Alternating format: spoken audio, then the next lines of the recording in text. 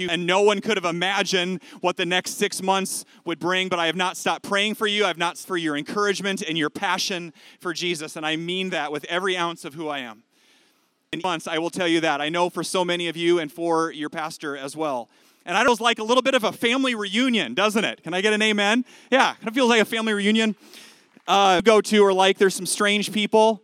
It's normal we have this luck, but we do have the splash pad afterwards as well. And this reunion comes with worship, so that's a bonus. And the reason that I say reunion is because for so many of you, you have realized through not being together for this long how your church is an extended family for you.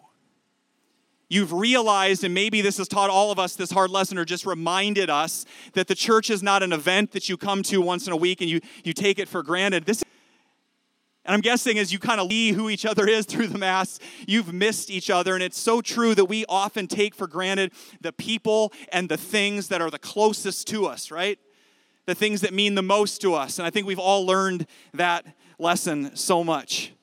I've loved, at the same time that we haven't seen each other that much, I've loved connecting with all of you online through a bunch of different creative ways, through our classes and our groups online, our faithful viewing hours on Wednesday nights. Any after-hours viewers out there? Okay, we got a good, awesome on Facebook Live with my wife, Tiffany and I. There's a petition going around to kick me off the show and have it just be Tiffany for that. So more to come on that, but it is so good to connect with you in all those creative ways. And more than that, I've loved watching you love each other. I loved watching you comment on each other on social media and reach out to each other and help each other with things and look in on each other and stay connected. It's been incredible. But if we're honest, these last several months have been some of the most painful, frustrating, uncertain times that any of us have ever experienced, ever. A pandemic, racial unrest at an all-time high, and one tragedy after another. It makes your heart sick. And then a hurricane in Iowa. What? Everybody just go, what?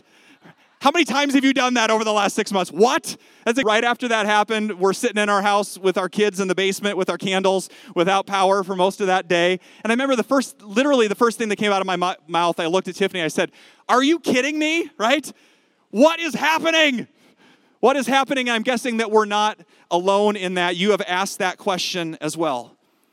One of the few things that all of us have in common tonight is that 2020 has not gone the way that we thought. The picture of what this year would look like for your job, for your family, for summer vacations, for school, for your kids, the pieces that life keeps handing to us that are seemingly out of control and random, they don't seem to make any sense. And I was thinking about it this way: wouldn't be a Hope Des Moines sermon without a prop, usually from our basement or from one of our children. One of the things that we've been doing a lot of in the Anderson house this season is Legos. And I mean a lot of Legos. And stepping on Legos. Young families, young parents, can I get an amen for stepping on Legos? Okay. Some choice words are reserved for that happening. And so we've been doing lots of Legos. Our son Caleb and I were working on this Star Wars set, and we have been for some time. It's pretty sweet. It's for ages 8 and up, and there's almost 400 pieces to it. And so he's getting a little frustrated because he's only 7. It's one of the larger things that he's put together, and a place where he gets a little impatient. And the other night we were holding some of the pieces together, and he's just holding the different pieces in his hands. He's starting to get so frustrated because he can't figure out how all these seemingly random pieces fit together the way he wants them to. Because the premise of Legos is that you get the picture, but it comes to you in pieces. The way that it comes to you is in seemingly random pieces. And I remember one day in particular, he's just holding these on it. They don't fit together. He just gives this big huff. It's not working, Dad. I don't get it. I don't understand it. I don't want to do this anymore. And he throws it down and starts to walk away. And of course, I didn't let him quit, but I want to ask you the question tonight. What do you do when the pieces don't match the picture? What do you do when the picture that you had for what life was going to look like don't match the pieces and the day-to-day things that come your way, especially this year? I mean, think about it. This This is ridiculous. I'm trying to put myself in Caleb's shoes. I just got this piece and several other pieces in there, and they're all random, and this doesn't look like a spaceship from Star Wars. I paid $40 for this thing. It's got holes in it. This isn't the way that I envisioned it happening. This isn't what I pictured. By the way, just a side note, pieces and the picture, this is what the first year of marriage is like for a lot of people. Can I get an amen from some of the couples out there, right? It's going to be amazing. We're so in love. You don't put the dishes in the dishwasher the way that I thought that you would, right? Parents, is this not parenting, right? We're going to have a beautiful family we're going to have an Instagram picture perfect family, raise a world changer. First year of parenting, do the poopy diaper again, right? It doesn't come to you the way that you planned. That's kind of life for a lot of us. How many of you have been sitting there the last few months, just like our little boy saying, I don't understand how it's all going to fit together. A disease, racial injustice, disasters. Here's the truth. Just like a new Lego set, our world is broken into right now, and I wonder if God wants to challenge us all tonight. Don't judge the picture by the pieces. Don't judge the picture and say, that's it, that's the end of the story, I'm giving up, I don't understand how all these seemingly random things fit together. And that brings us to the scripture reading that you heard read earlier from John chapter 11. If you brought your Bible, if you got your phone on your Bible app, 11 is we're going to be hanging out the rest of our time.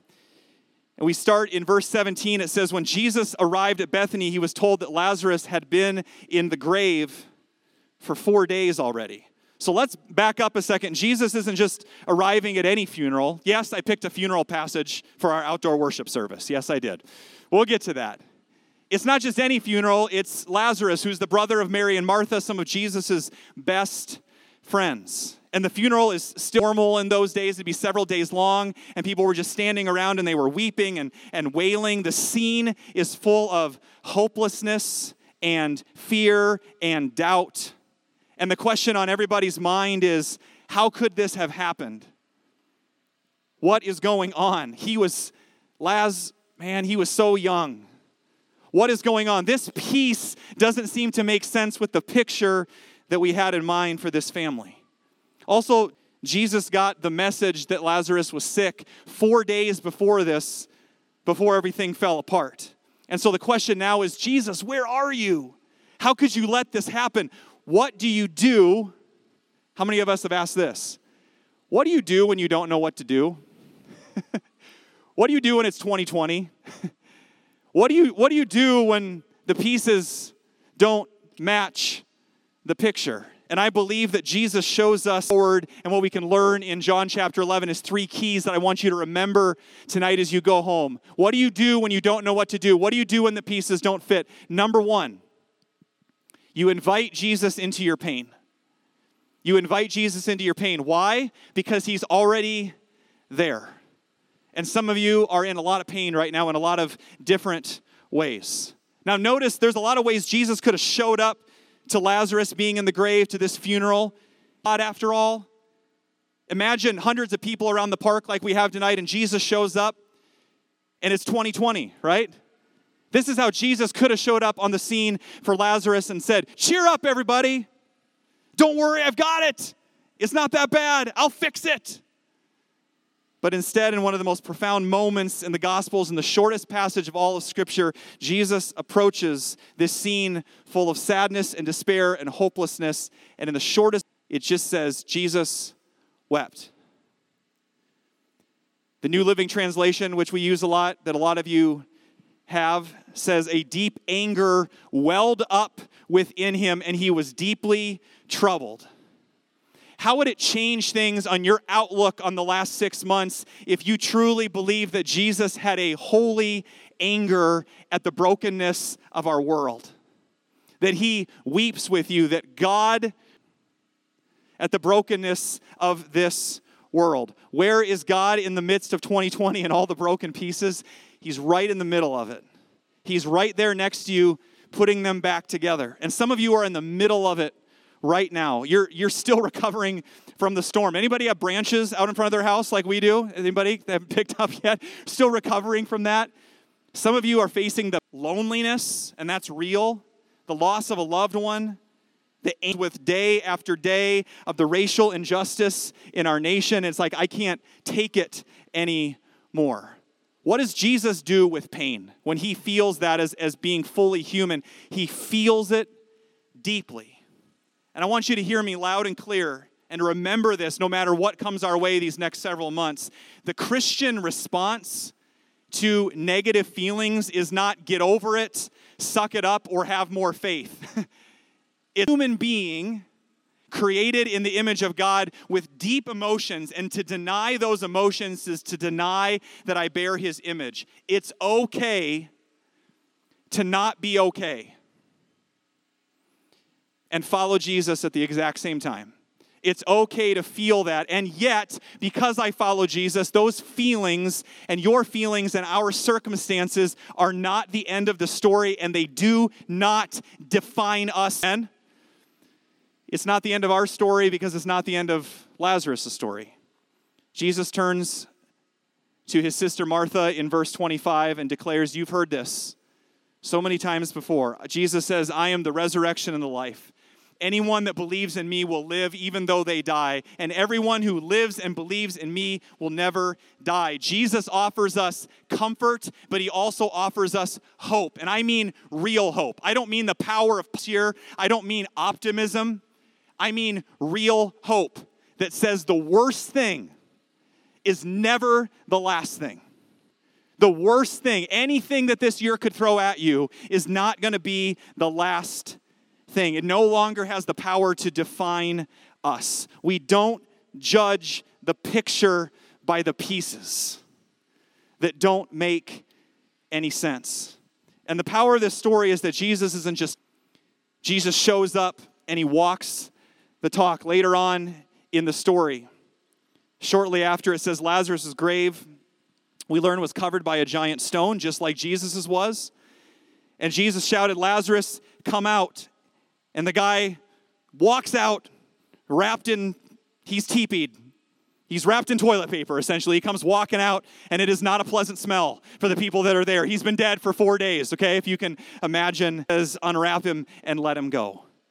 Now, is our story going to end with a perfect miracle? No. For some of you, you've prayed and prayed and prayed for God to break through or for healing, and it hasn't happened. And this was an incredible story for Lazarus, but don't forget, Jesus' words to Martha was pointing to a different resurrection, and that was Jesus' own resurrection. And because of that, the victory that we have for anything that this world could throw our way.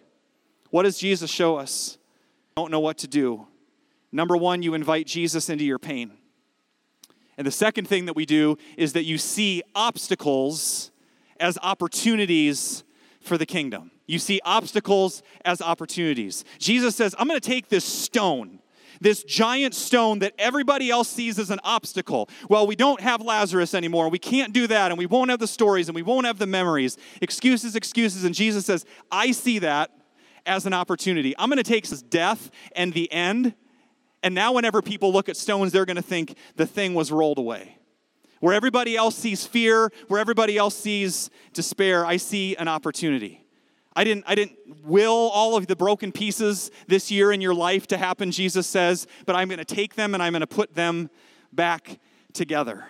What the people needed in that moment was comfort. They got it. They needed hope. They got it. And we've got it. And then they need a Savior who's going to encourage and provide hope.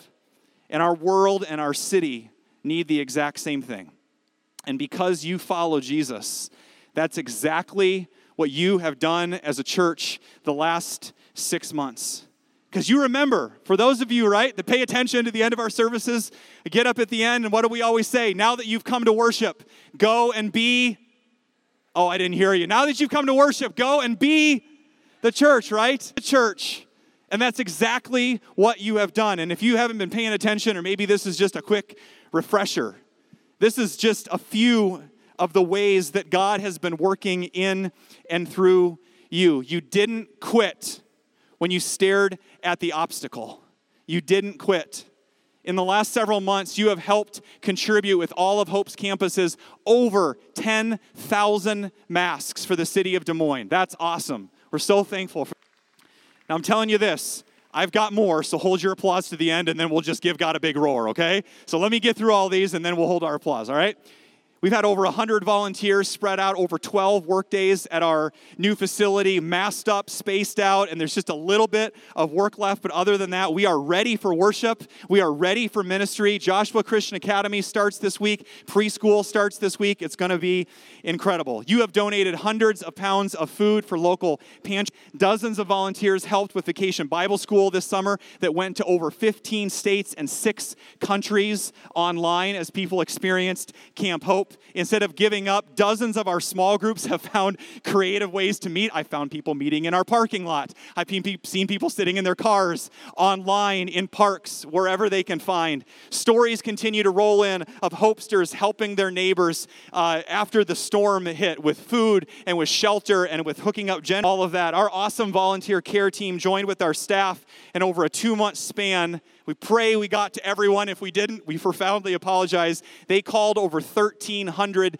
people that call Hope Des Moines home. And that was an incredible effort by our amazing care team as well. Hundreds of you have taken Alpha. You've taken the Be the Bridge class that Jen mentioned earlier. We never do long classes in the summer. It just doesn't work. It's hard. People are gone. Class on a very cheery, easy subject of racial injustice and racial reconciliation right in the middle of the summer with our friends from Elam, and had over 100 people stay consistent with that the entire summer all the way through. And you showed when there's painful topics or difficult things to confront, instead of staying quiet, the church is called to lead the way, and that is what you have done. Praise God. That's just a sample. Give God praise for the summer. It was incredible. It was awesome. I have been asked fairly regularly, John, when is Hope going to open? And I appreciate the question because I know that it comes from a healthy desire to get back in the habit of weekly indoor worship, and I get it, and I feel the same, and I'm just as frustrated. I share that with you. But in all honesty, I can say this without a doubt. Hope never closed. A church never closes because the church is a building. Praise God. The church is not a building or an event once a week. It's people on mission, and you can't cancel hope. What do you do when you don't know what to do? You invite Jesus into your pain, and you see obstacles as opportunities for the kingdom.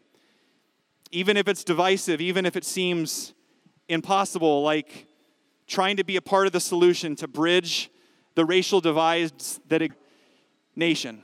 And unless you just have given up on news anywhere altogether, you know that this is very real for us as a nation and as a city right now.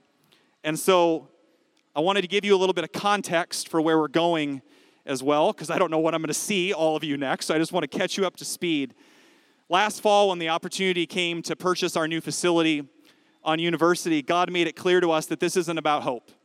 This isn't just about us. It's a chance to bring together. This is an opportunity to build on the relationship that Hope has had with Elam Christian Fellowship, a multicultural church here in the city for the past 20 years. And so last fall in our 10 for 10 vision, God called us to build on the racial unity work that Hope's been doing for decades, calling us to be bridge builders and city changers and unity agents. And so we started meeting with some leaders from Elam. Our leaders and their leaders met together in October and November and January, and we shared with you, Pastor Hurst and I shared with you then as we preached together in January, as we gathered together in February, we announced that Elam would be joining us, that we would be coming together. Neither of us have worshiped in this building. It's not our church, it's not their church, but it's going to be our church together. And we shared that Elam was going to be joining us in our new facility, and we're so excited about that. Because I think we've got some Elam people here tonight. Can I get there they are. They're the rowdy ones in back. There they are. So we announced that. And at that time, we were praying about, okay, what is that partnership going to look like? And I can tell you that over the past several months, we've had a task force together of leaders from Elam and of Hope that has prayed into this and explored this further. And I'm so encouraged by the unity that's been formed, the passion that these groups have to do what's best for mission. Not just, well, this is going to be weird and this is going to be awkward and you can't Google what we're trying to do together. There's no precedent for this necessarily. But God's been challenging us and God has been teaching us, and I can tell you, I have never been so convicted. And I have never been so challenged as your pastor in almost 12 years at Hope than I have been the last 3 months. We have so far to go, and we have so many ways that we've dropped the ball as the church. But we are setting and we are saying, not anymore. It's going to be different because we know Jesus and we follow him. This is not a political issue. This is a God issue because God cares about every single person, and that is who we're called to be as a church. And I have been so convicted, as so many of our leaders have, that the picture that God has given us of racial unity and reconciliation got to start in the church. It's got to start with us, not just to talk about it, but to model it. And so we've been talking and praying the last couple months about not what it would look like to just kind of work side by side, but what would it look like to work hand in hand? What would it look like to put the pieces back together with each other, to actually merge our two churches together, not for any financial reason or some agenda or one church taking over another, but truly uniting for the sake of the gospel. Would you believe that? For no other reason. What would it look like for a white church and a black church, both completely independent and stable on their own, to willingly choose to come together to represent the kingdom of God on this earth? And we could not be more excited about that. Amen?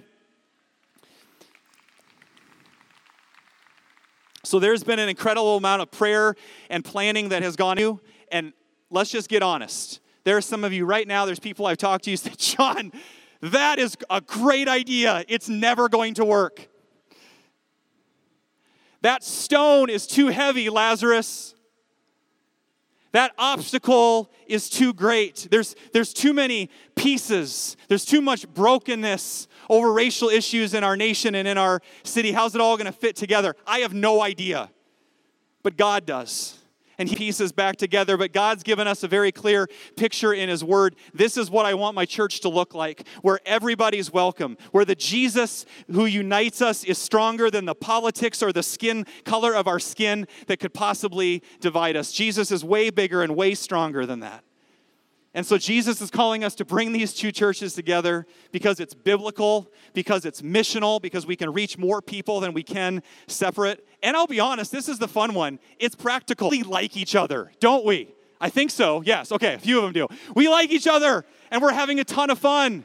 And we're better together. We found the places where Hope's a little bit stronger, Elam's weaker, and where Elam's stronger, Hope is weaker. And God is literally putting the pieces together behind the scenes. There's a lot of questions, I know. Oh yeah, I got a lot of questions. Is it going to be extremely messy at times? Oh yeah. But God is the one that's helping us put the pieces together and more over the next several weeks, and we want to encourage you to register. We're doing another Zoom with our friends from Elam on Wednesday the 9th, and the registration's open for that. You can sign up for that. It's going to be awesome. You're going to have several opportunities over the next month to ask questions, to get more clarity on that. And then we'll make a formal announcement of that here in the near future. Some might say, John, we're in the middle of a pandemic. We're in the middle of an election year and racial unrest, and you really want to do a church merger with a multicultural middle of that. Absolutely. One, because we're slightly crazy, okay, for Jesus. And secondly, in a world more divided than ever, maybe this is a perfect time to do it.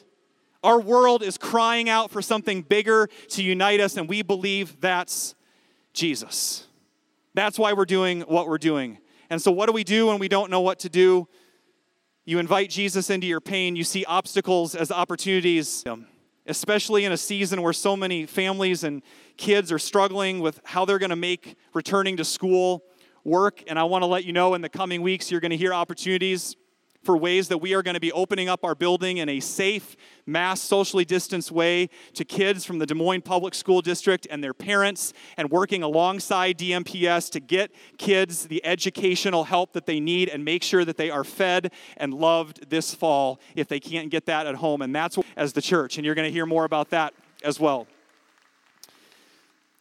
Obstacles become opportunities for the kingdom. And finally, what do you do when the pieces aren't fitting back together? You go back to the basics. You go back to the old roads. And this is the last thing I want to share with you tonight from the book of Jeremiah. The Lord says this: stand at the crossroads and look. Ask for the ancient paths where the good way is and walk in it. You will find rest for your souls.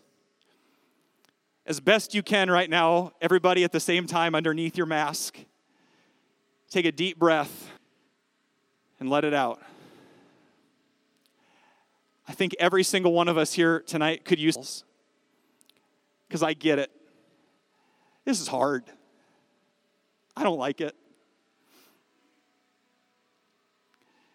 Weary, and we need rest for our souls, and Jesus offers that. And when we're honest and we're looking for rest, so many of us the last several months, we go for the quick fix. When we're stressed, the most natural thing to do is that we'll just go to something to numb the pain. We'll lash out on social media at somebody. We'll turn to a drink or the latest article that agrees with us. Or to be honest, it's just easy to give up on our faith.